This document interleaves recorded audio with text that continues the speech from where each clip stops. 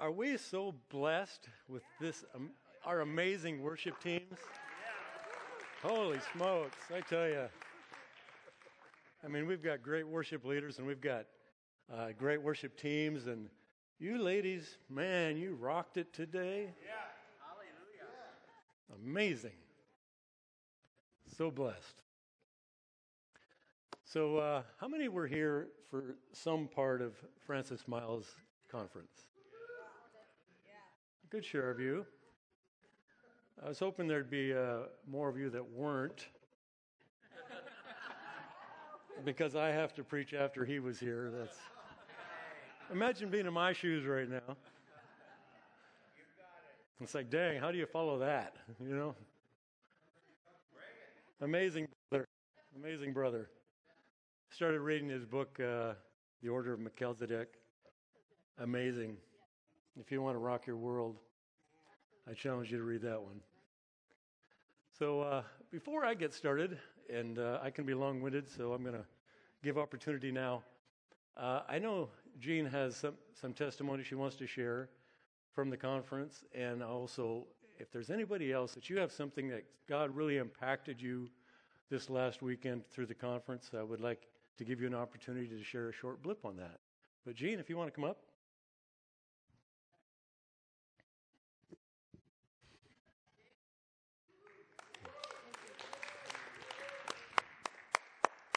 So Bob and I were really sick, so I wasn't physically here, but I was able to watch the live stream. I got most of it. Every now and then I'd see that little thing going around because it wasn't caught up, and I know I missed some stuff, but I got enough. And so when he did the thing about jumping the bloodline, I looked around real quick for something I could jump over, and all I could find was a cord to my headset. So anyway, I went ahead and jumped the bloodline. And the next morning, when I woke up, it was like I was repeating over and over again, I am in the bloodline of Yeshua. That was the first thing that happened. And something just felt different. The next morning, I woke up. I wasn't awake and I wasn't asleep. I don't know exactly what was going on. But all of a sudden, it was like my life in photographs was rapidly flashing in front of me. And some of the photographs were being ripped out, and I knew those were the bad ones, and they were being replaced with new ones. And it was the most incredible thing. It was happening so fast I couldn't tell what was leaving and what was coming in, but I knew there was an exchange going on. And then after I got up, I went to read the Word, and I realized that God had somehow in that whole transaction healed some emotions. I had gotten to the place where I was disconnected from my emotions and I couldn't cry. And that's a bad thing for me because, I got crying beat out of me when I was a kid, so I wasn't allowed to cry ever. So the first thing that happened when I actually came to the Lord was I cried for 3 hours, nonstop. And that's how I know when He's touching me in the deep place where no one else can get, is I cry. And so that started happening again.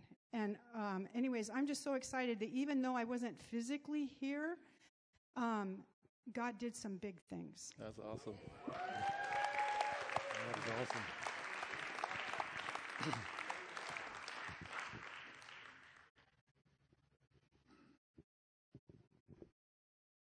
Amen. So you guys remember, and if you haven't listened to the message, you've got to, but speak to the earth. All right, so when Francis was saying, speak to the earth, introduce yourself to the earth. And so I went through that prayer that everybody that was here went through. And I applied for a large loan for my business. And the ladies in the office were like, what? What are you doing? Right? And I'm going like, well, I just don't see any other way. So that day when we came, I listened to the message, the loan fell through, and I was going like, all right, what's going to happen? And then we spoke to the earth, and we started getting so many calls. We need a piece of what you create. and we have on a record level put out bids for these jobs, and I'm going like, yes, Lord, I would rather it that way than go into debt anymore. So God has he just reopened up my eyes, and it was actually fun. Like, Earth, my name's Greg Dahl, and I am a child of the King, and you will yield your fruit. And it's actually amazing. So, Very good, very good. Anybody else? Last call. Okay.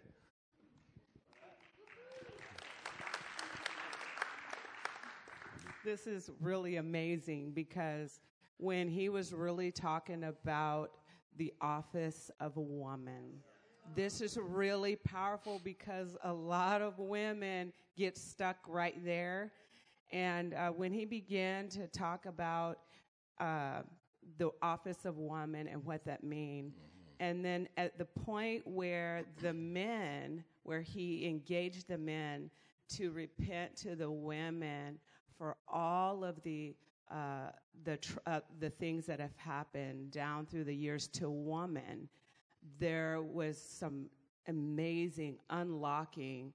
The repentance had such an effect on me. It was like I could feel the men when they repented and asked for forgiveness. I could feel the washing from behind me, like water was just splashing over me and to the side of me.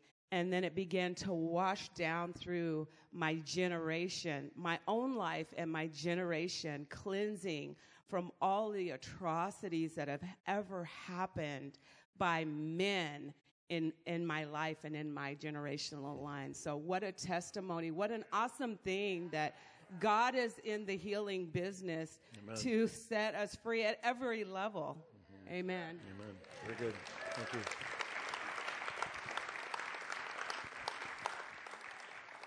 And thank you for being bold enough to come up and get on the keyboard that day. That was awesome. Anybody else? Renata? A couple of years ago, someone told me in a prophetic word, it didn't mean much to me then because it didn't know really how I could fit that into my life. I didn't have a grid for it, rather, that I had a voice in the courts of heaven. Okay, doesn't everybody, I thought? What does that really mean? There's a court in heaven? I know that God is the judge, but I couldn't quite picture a government. But when Francis Miles taught on that, it gave me something to work in, that we can actually go into the courts of heaven, and if the enemy has any legal claim on us because we have agreed with the enemy, then he can hold us captive in things that we have a hard time breaking off. We don't have breakthroughs. And so we need to come into the courts of heaven, come before the judge, and claim that we are his child and that we're trying to live for him and for him to give us wisdom and insight to know how to turn on the enemy and speak to him with authority and make sure that he has no more claim on us, that in the courts of heaven, we have a voice. All of us do. We just need to come before the judge and claim our situation and have him work through us, giving us the wisdom, know how to speak to the enemy so that forever and a day, he's away and he's no more in our life. Amen. Amen. Very good. Anybody else? Okay. You know I'm long-winded.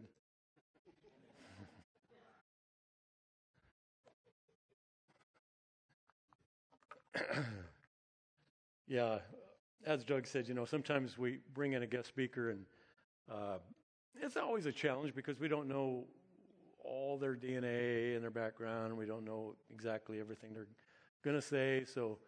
And sometimes we hear some things that just kind of go, what was that? I'm not sure I can digest that. All right, and as Doug says, sometimes we just got to go eat the meat off the bone and throw the bone. Sometimes there's bones in what we eat. And maybe some of you struggled over something Francis said. I struggle over things Steve Shaw used to say, okay? I struggle once in a while when Doug says something. You probably struggle when I say things. You know, if you hear those things and it's kind of I'm not so sure about that. Don't worry about it. Not the end of the world. You don't have to adopt every non-essential. But just listen to the voice of the Spirit. Try to hear what the Spirit is saying in that moment. What is the message of the Holy Spirit at that moment? And I think Francis did that very well. So it was fun. I had never heard Francis before, and I've never read any of his books, so it was a real new experience. And I personally got a lot out of that. It challenged a lot of my dynamics and reinforced a lot of things I felt the Lord was telling me. So that's good. So what I wanted to do today is just kind of revisit I feel like this is one of these things that maybe we've overemphasized, but maybe needs to be re-emphasized because it got perverted or twisted up. I wanted to revisit identity. I wanted to revisit who we are. And we heard some testimony today, just now, about God reminding us of who we are. God reminding us of the value that He placed upon us when He said, "Come into my kingdom. Be my son, be my daughter, be a prince, be a king in my kingdom." Wow. I mean, sometimes that just revolts us. It's like, how can I know where I've been. I know who I was. I know what I did. How can you just wash all that away and call me your son or a prince or a princess? Sometimes it just blows our mind and we have a hard time embracing it. But God wants us to embrace it. He wants us to embrace it. And He will lead us in that journey and reveal what it means to be a son or a daughter. He's not going to give it to you all at once because it'll blow your mind. And sometimes He'll come in really passive and gentle and grow with you for a while before He lays a heavy on you because you can't handle it right up front. So, with so much emphasis in our day with associations and labels, I have once again been pondering how we define our identity as people who follow Christ. I have preached on identity before and taught key night classes on identity, and I have a personal journey of defining my own identity with Christ. But as of late, there has been a narrative war raging, trying to conform us into identities in the world. It's a raging war right now. We can all feel it. Very real. The latest narrative craze, I identify as fill in the blank. I don't know if you remember it. A few years ago, there was and this was really out of character back that time, 8-10 years ago. There was a guy here, I don't know if he's still here, that maybe lived at the mission or something, but he would walk around with a tail attached to his pants. I never met him. I don't know who he was. I don't know his story. But you always saw him around town with his tail attached to his, like a raccoon tail about this big, kind of. And every time I see him, I just go, wow, what kind of a story does he have to tell? What kind of identity has he adopted and taken upon himself? That he seems like this tail has some kind of representation of his current identity.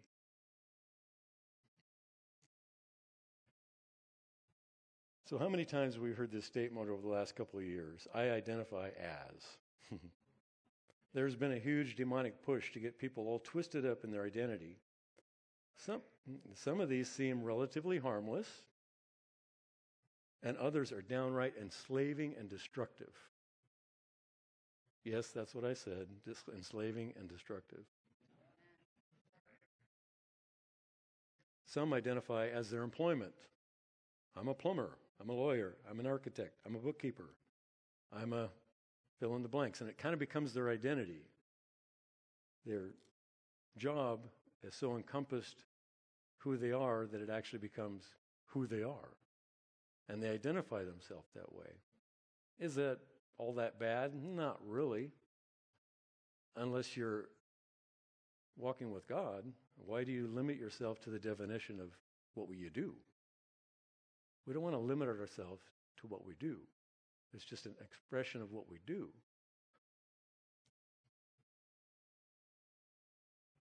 Some identify as their ministry. I'm a pastor.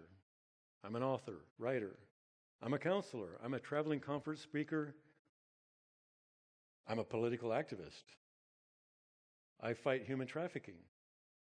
Now, all of these are good, and if you find yourself ministering in one of these arenas, good. Do it to glorify God. And see people saved, healed, and delivered. Absolutely. If you're in any kind of ministry, do it. Do it wholeheartedly. But it is not who you are. Again, it's just your ministry, your expression of what you do. It isn't your definition. It's not your identity. And I know that can be very difficult for people in full-time ministry. They become so engulfed in what their ministry is, they kind of only see themselves as that. And they kind of lose sight at times of their simpleness in walking with Christ.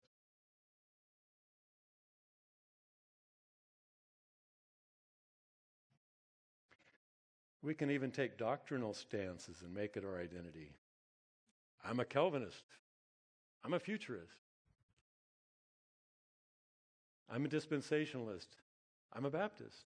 I'm a vineyardite. I'm a full gospel Bible-believing radical. We make these doctrinal stances, and then we stand there and we put the label on us and say, that's what I am. I'm glad you got some doctrinal stances. I'm glad you believe things and you sort through those things. We all need to sort through those things because there's a bazillion voices coming out, even in the spirit realm aspects, talk about spiritual things. There's a bazillion voices. And we need to have some doctrine. We need to have some understanding of what we believe. But that, again, does not make you who you are. I'm sure you get that picture. Or it can be a political position. I'm a Democrat. I'm a Republican. I'm a liberal. I'm a conservative. I'm an independent. I'm political neutral. You see where I'm going. Obviously, our doctrinal stances and our political views are important. Not negating that reality. They're important. But it should never define who we are. And now we're in a phase that we have kind of an out-of-control, worldly identifier system being propagated. And you all know what I'm talking about. I'm a man, I'm a woman, I'm a lesbian, I'm gay, I'm a birthing person, I'm bi, I'm a he, him, it, they, them. Oh my gosh. How did we get there? You know, when I hear people talk like that, I just go, I'm so sorry you're so confused about your identity. Who lied to you to tell you this? What lies did you believe that you've adopted this identity? What chained you up to say that I am this? And the sad part of it is those that get caught in that trap, because they're in their trap, deep inside they know it's broken. They'd never admit it, but deep inside they know it's broken. So they look for ways to justify it. And they look for ways to promote it as a new normal. A lot of the new normal that we're hearing propagated today is to make those that are broken feel normal. Because they don't. They don't feel good. They know deep inside they're broken. So they look for some affirmation, They look for some people to agree with them. They look for laws to be passed to make it acceptable. And therefore, now I feel better about myself. And the whole time they're broken. Thank you, Jesus, for your deliverance. And there's nothing innocent about this new level of narrative.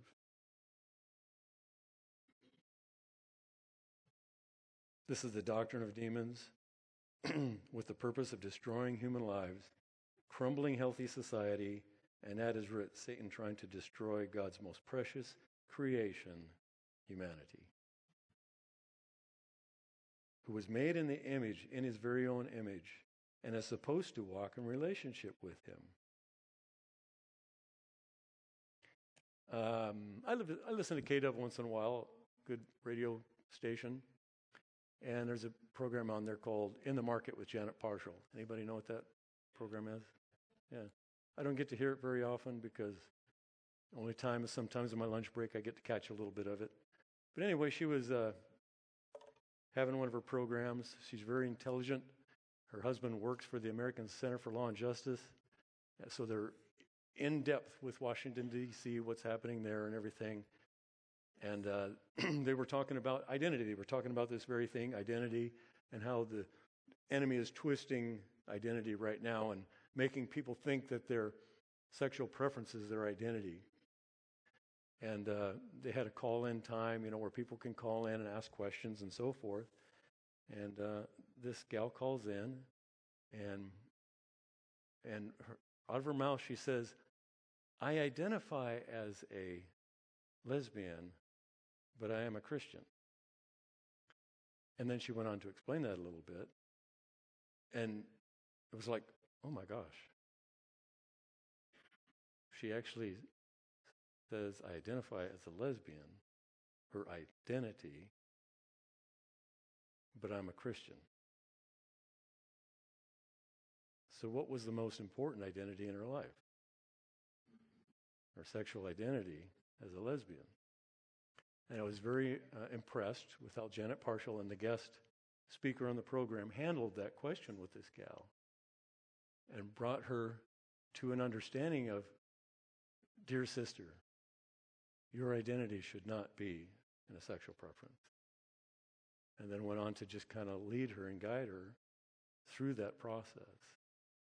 But we are in that era right now where somehow, if you have any kind of a, let's face it, sexual perversion thinking in your head, that somehow that is a identity. And it's being propagated so heavily, creating this new normal. I'm not anti, I don't hate gays, I don't hate anybody in that caught up in that lifestyle. I don't see them as enemies, I see them as slaves. They've been captured. They've been bound by an enemy who hates them just like he hates you and I, and wants to destroy God's beautiful creation called humanity. So they're not enemies. And yet the enemy, through media narratives, tries to create this impression that because we're on the so-called religious right, that we hate these people.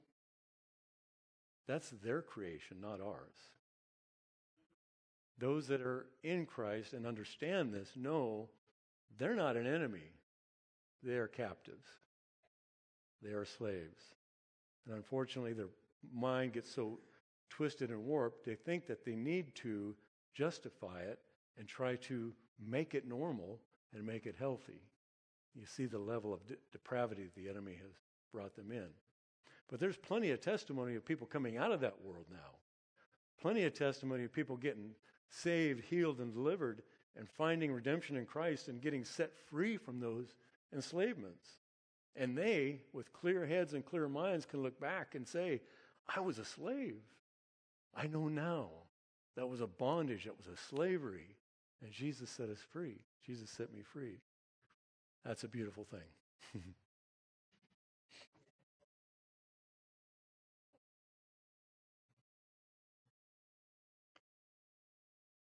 So what we do for a living, how we minister, our political views, our doctrinal stances, our sexual preferences, or our gender preference should never define who we are, our identity. To suggest such a thing is just plain destruction. As you know, recently there was a big push in Florida to pass a bill to ban teaching 5 through 8-year-olds sexual preferences. 5 through 8-year-olds? When I first heard that, I thought, why do they need a law to stop that? Because it was happening. I don't care who you are. If you've got any decency of morality in your heart, in your mind, teaching sexual things to 5 through 8-year-olds is nothing less than child abuse. And you shouldn't be teaching, you should be in jail. Wow, Max, that's really harsh.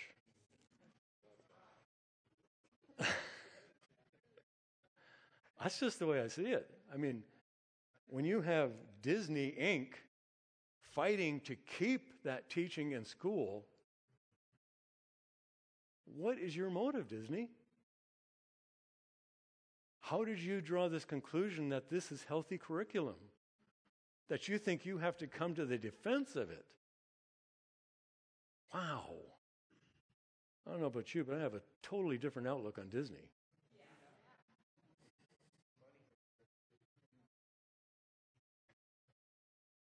So that sounds kind of harsh, but you know what? Jesus was kind of harsh at times.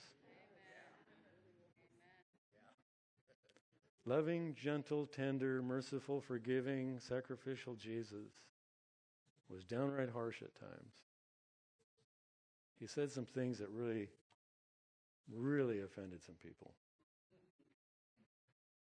I want to read one of those.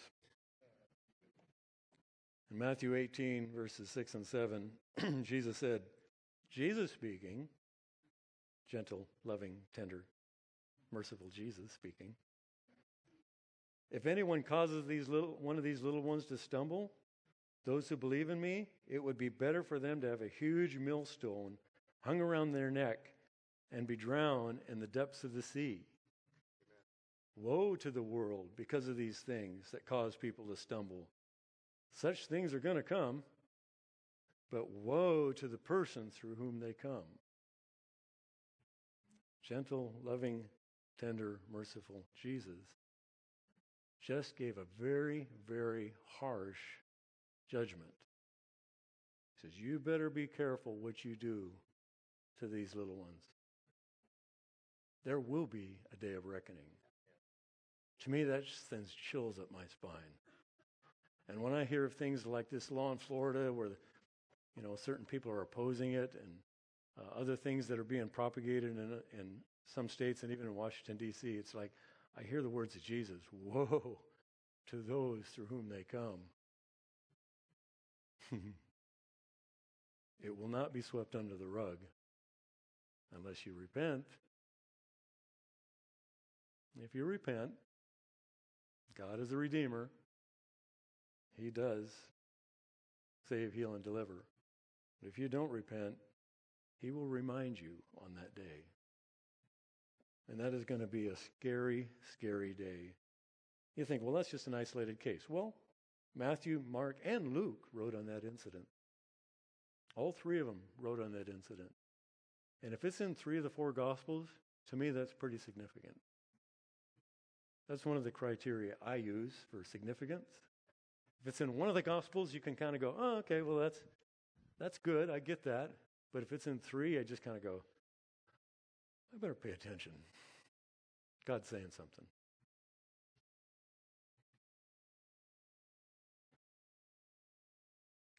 Remember, Jesus is the exact representation of God. Jesus is perfect theology. Jesus represents God perfectly.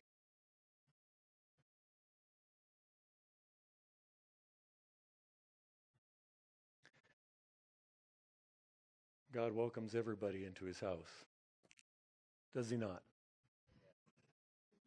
Jesus says, "Come to me, all you who are weary and heavy laden, and I will give you rest. Take my yoke on you. Take my yoke upon you, for I am humble and lowly in heart." He says, come into my house. Come into my house. The door is wide open. I'm not slamming the door on anybody.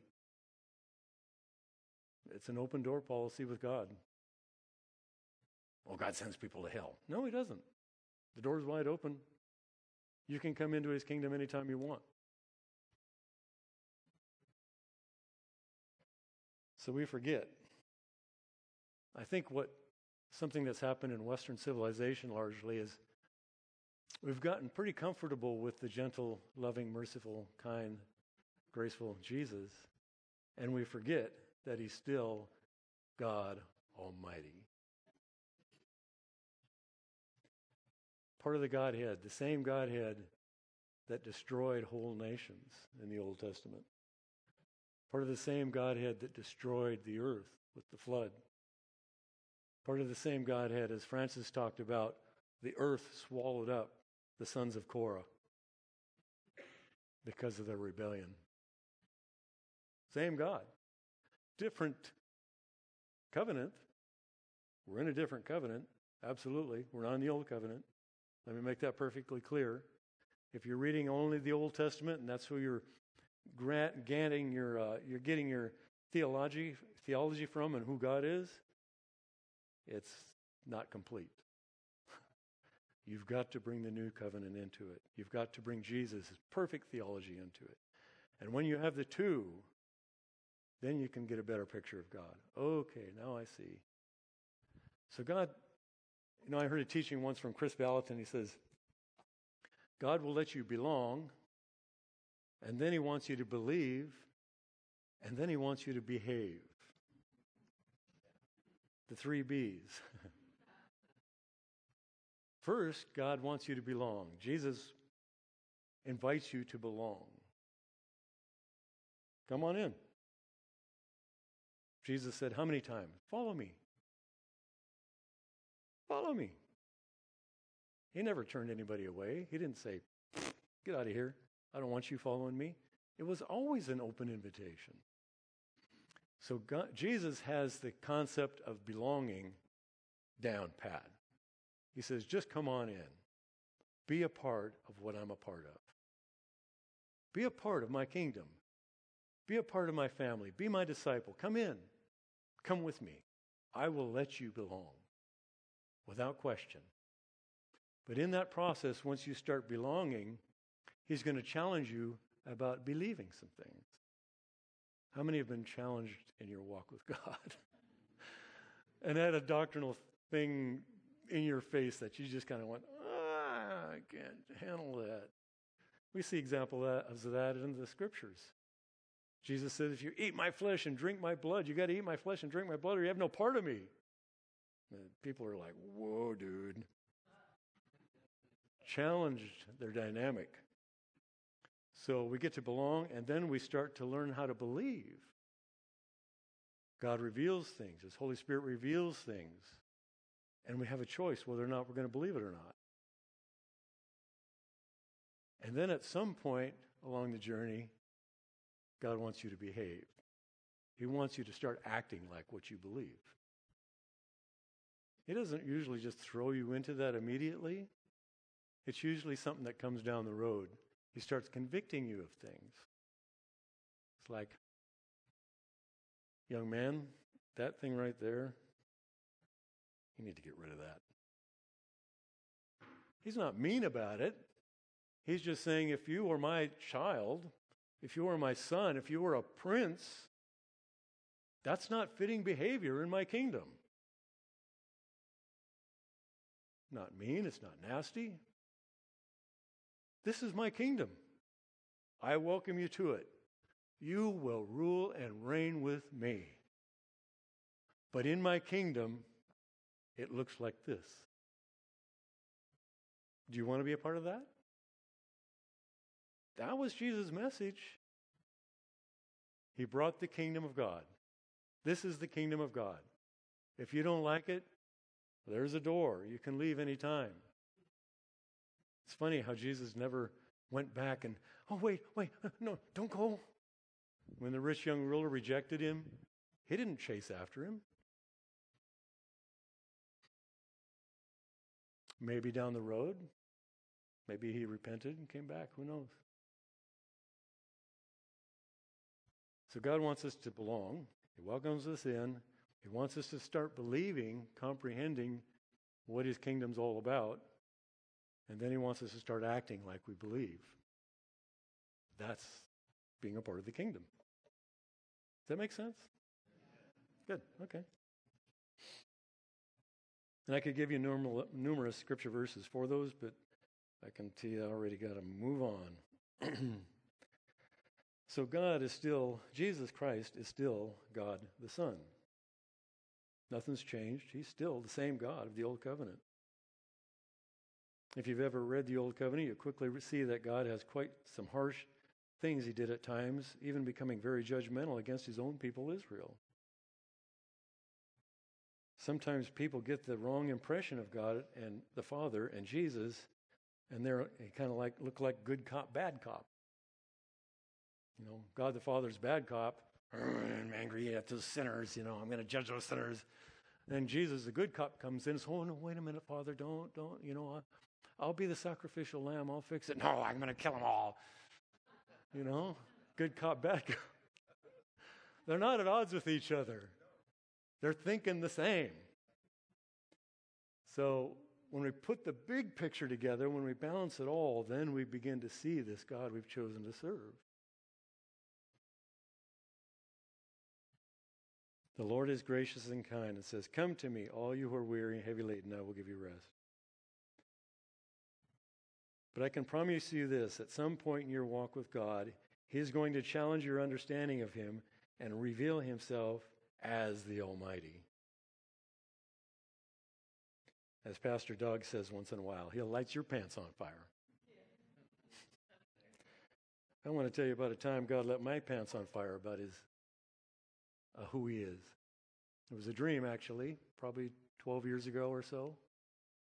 I was dreaming I was kind of in an open big room, and there was a curtain over here, and I could see kind of around the curtain a little bit in this dream.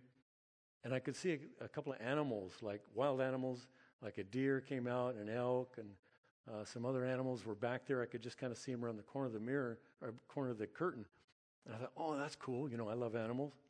And so I started to approach him, and there was this warm, fuzzy feel in the dream. You know, if you have a dream and you're wondering if God's speaking to you, remember, what does it feel like? Not just what you saw. What does it feel like? So in the dream, it felt warm and fuzzy and, oh, comfy, cozy. There's some beautiful animals, and I started to approach them. And all of a sudden, out from behind this curtain becomes this massive grizzly bear. And if there's any animal that intimidates the snot out of me, it's a grizzly bear. And the next thing I knew, I was terrified. In the dream, I laid on my back, and I put my hand over my face like this because I couldn't bear to look. And this big grizzly bear come right on top of me in the dream, and his face is right here in my face, and I hear this. This is the dream, mind you. And in the dream, I can hear this voice, kind of like a mystical background voice saying, don't resist me. And I'm terrified. I'm thinking this thing is going to rip my throat out any second. And I'm just going to die right here. A terrible death.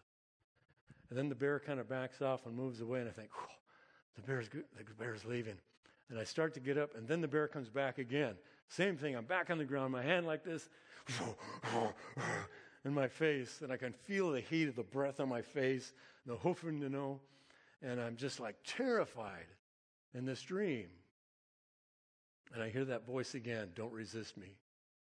And then the bear moves away again, and I wake up. And I'm like, I wake up, I'm just, can't hardly breathe. I'm just panicking, you know. And I feel that voice say, don't resist me. I went, okay, Lord.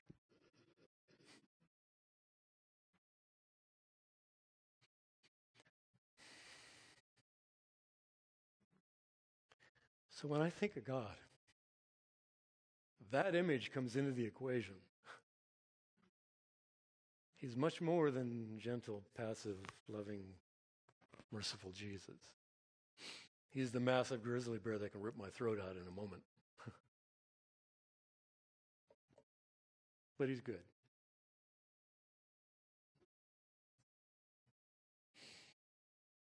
You know, we forget that Romans 2, 4 through 8 says, do you show contempt for the riches of his kindness, forbearance, and patience, not realizing that God's kindness is intended to lead you to repentance?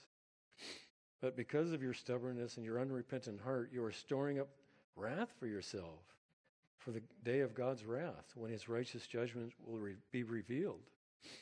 God will repay each person according to what he has done.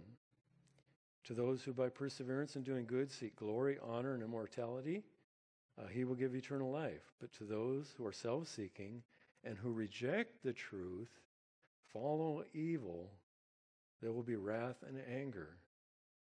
You know, it's verses like that in the New Testament that kind of bring you back to reality. That there is an unpleasant end to all of this for those who reject God. It's not a pleasant end.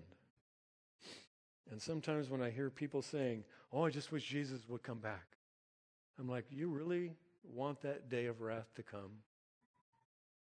Do you really want that day of wrath to come? You don't know what you're asking. You don't know what you're inviting. Yeah, we'll get to be in glory with him, for sure. But it's going to be a terrible, dreadful day for those that have rejected him. Much rather that God's forbearance and patience would hold out so as many could repent and come to the knowledge of salvation as possible, right? That's why he's patient. That's why he's not in a hurry to come back.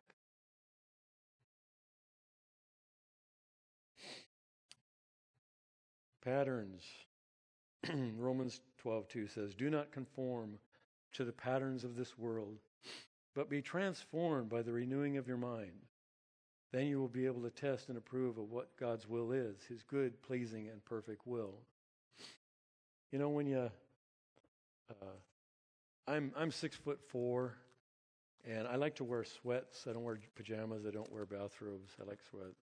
So for me to buy a pair of sweats in the store is like, forget it. I can't find them. They're never long enough. They come up halfway up my calf. It's like, I'm waiting for a flood, you know. So my wife, she took it upon herself to make me a few pairs of sweats, and she made them longer. So, you know, she buys a pattern, and she puts the pattern on the material, and she cuts it out, pins it on there and cuts it out, you know, and sews the pieces together. The pieces of the pattern come together, and she creates a pair of sweats. Patterns. Patterns shape things. Patterns take things that maybe didn't have a shape and give them a shape. So here we hear the exhortation of Paul talking to the Romans. We should remember that Rome in the first century was an interesting place.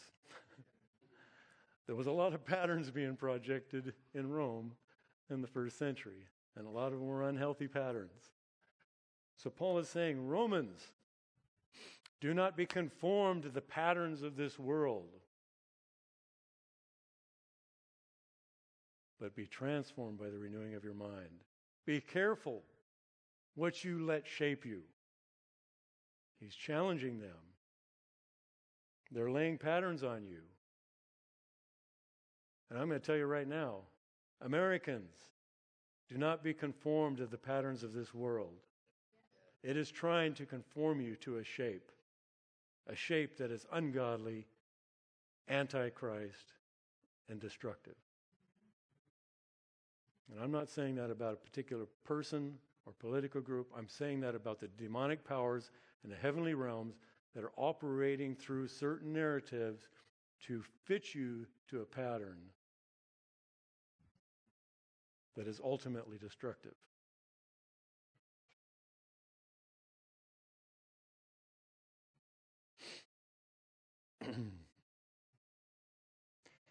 Many of the patterns that we see in the world are sometimes are just distractions, and oftentimes they're much worse. They're perversions. They create something that God never intended. And we have to guard our heart against them. For the lover of God, there is only one pattern for us. Kind of a no-brainer question. Jesus. Yet on this journey, we'll largely find that an uphill battle, won't we? Seems like so many patterns are being shoved in our face constantly. It's like, get out of my way. I'm going to go this way. I don't want, get away from me.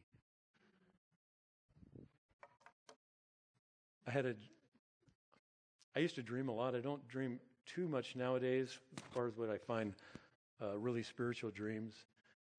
Occasionally I do. But maybe 10 or 12 years ago I had a dream where I was standing by a creek, and it was not real deep, maybe 4 or 5 feet deep and 5, 6 feet across, but it was raging.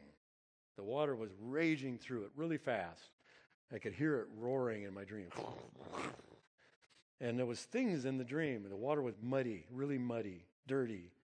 And there was tree branches and rocks and everything else in this dream really thick, and it was moving super fast. And in it, I saw things that were good, things that were in it, like household items, television, refrigerators, things that were beneficial to life.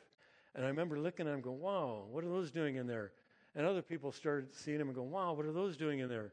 And I saw these people go over and say, well, we better get that out of there. And they reached down there to grab it and pull it out. And immediately they were pulled into the stream. And it swept them away in the water super fast. They didn't have any control about it. And I just kind of went, whoa. And the dream, I just went, that's heavy. And I felt like the Lord was speaking to me at that time. He says, there is a massive stream flowing, and there's some good things in it. But be careful not to go there, because it will get you. And we got that going on right now. There's a lot going on right now. And there's some good stuff in that stream. But don't reach in to try to save it. Stay to what's important. Stay focused on what's important.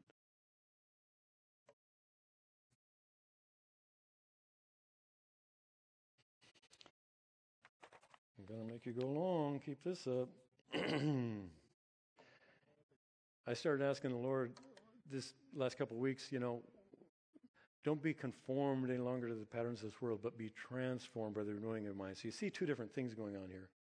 And I feel like the Lord gave me a picture. He said, being conformed to the patterns of this world is like you go to the hospital, maybe you've got something wrong with you, they put you on a bed, and they stick an IV in your arm, and they begin pumping things into you. Whatever they put into that IV bag is going to go in you. You don't get to choose. And he said, being conformed to the patterns of this world is just like hooking yourself up to the IV of the world. You just let everything come in. And it's going to get in you. And it's going to conform you if you stay hooked up to that IV. And then I felt like he said to be transformed by the renewing of your mind is to be a person of wisdom. It's to go to the market and buy the right things. Buy maybe some good supplements, eating healthy, organic foods, and watching the processed foods, watching the overindulgence of sugars and salts and so forth. And you make wise choices. You engage yourself in the process of health. And what happens when you do that? It transforms your body, doesn't it, Michelle? Healthy choices, choosing the right things, not just sticking the IV of the world in your vein and just expecting somehow you're going to survive it as it's diluting you with all this information and stuff. Pull the IV out. Whatever that looks like for you, pull it out. Learn to be a wise steward with what God has given you. Learn to look at things in areas, and I'm going to just be mean. Look in the areas of your entertainment, your media, what are you exposing yourself? What is IV'd in your arm? Ow, Max, that was kind of offensive. Sorry, not really, but sorry. You'll thank me later if you pull it out. Personal testimony, my wife and I got rid of our internet cable TV, I don't know, 8 years ago maybe. In the first month it was like, oh boy, what do I do now? You know? Pull the IV out. But after a month or so, it's like I found other things to do, and I started reading more. I got selective in going to the internet and reading things I wanted to read. And, we rent movies or we watch movies on the internet that are healthy. Wow, what a concept. We choose healthy stuff. And I'll tell you what. Number one, I don't miss TV at all. At all. Number two, I'm not being IV'd by all the world's thinking. And number three, I think a lot clearer now than I did 10 years ago. And as I get into the Word and I spend times with God, I comprehend things a lot better. I see things better because I'm not deluded by that IV of the world. I'm eating right. We're making wise choices. Rivella likes to listen to books on tape or audio books, and she listens to things that are beneficial, wholesome. Once in a while, she'll get one that coarse or just doesn't seem to be going the right direction, and she just goes, nope, no, listen to that one. Making healthy choices. The mind is a terrible thing to waste. Remember that ad? That was like a TV ad from, 40 years ago. I think it had to do with colleges or something. Maybe minority colleges or something. Yeah, I think it was. And the catchphrase was, the mind is a terrible thing to waste. And yet sometimes as Americans, we just let society waste our mind. And we wonder what happened. How come I'm such crippled up I can't think clear? How come I'm all weirded out about the culture I live in? How come I can't read the Word and understanding it? Well, pull the IV out of your arm. Start making healthy choices. I know I'm meddling. So you can all send me a nasty email later. Proverbs 25:26 says, like a muddied spring or polluted well are the righteous who give way to the wicked.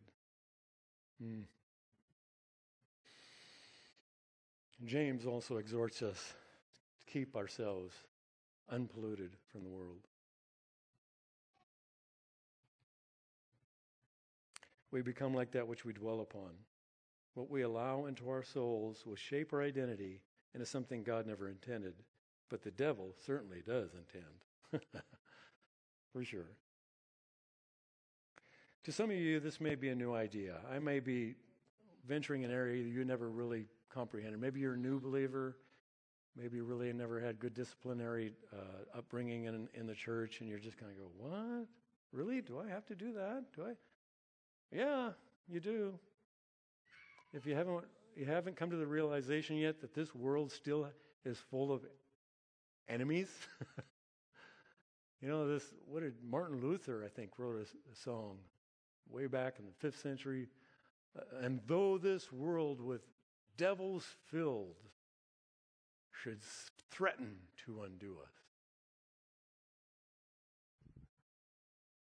they're still threatening to undo us. And then he goes on to say that Jesus is the conqueror. Jesus is the one, our deliverer.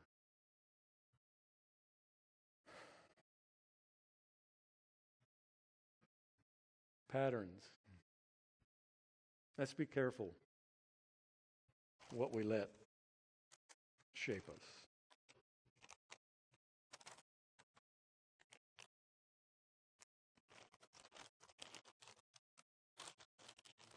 Let's stand. We'll pray and get you out of here.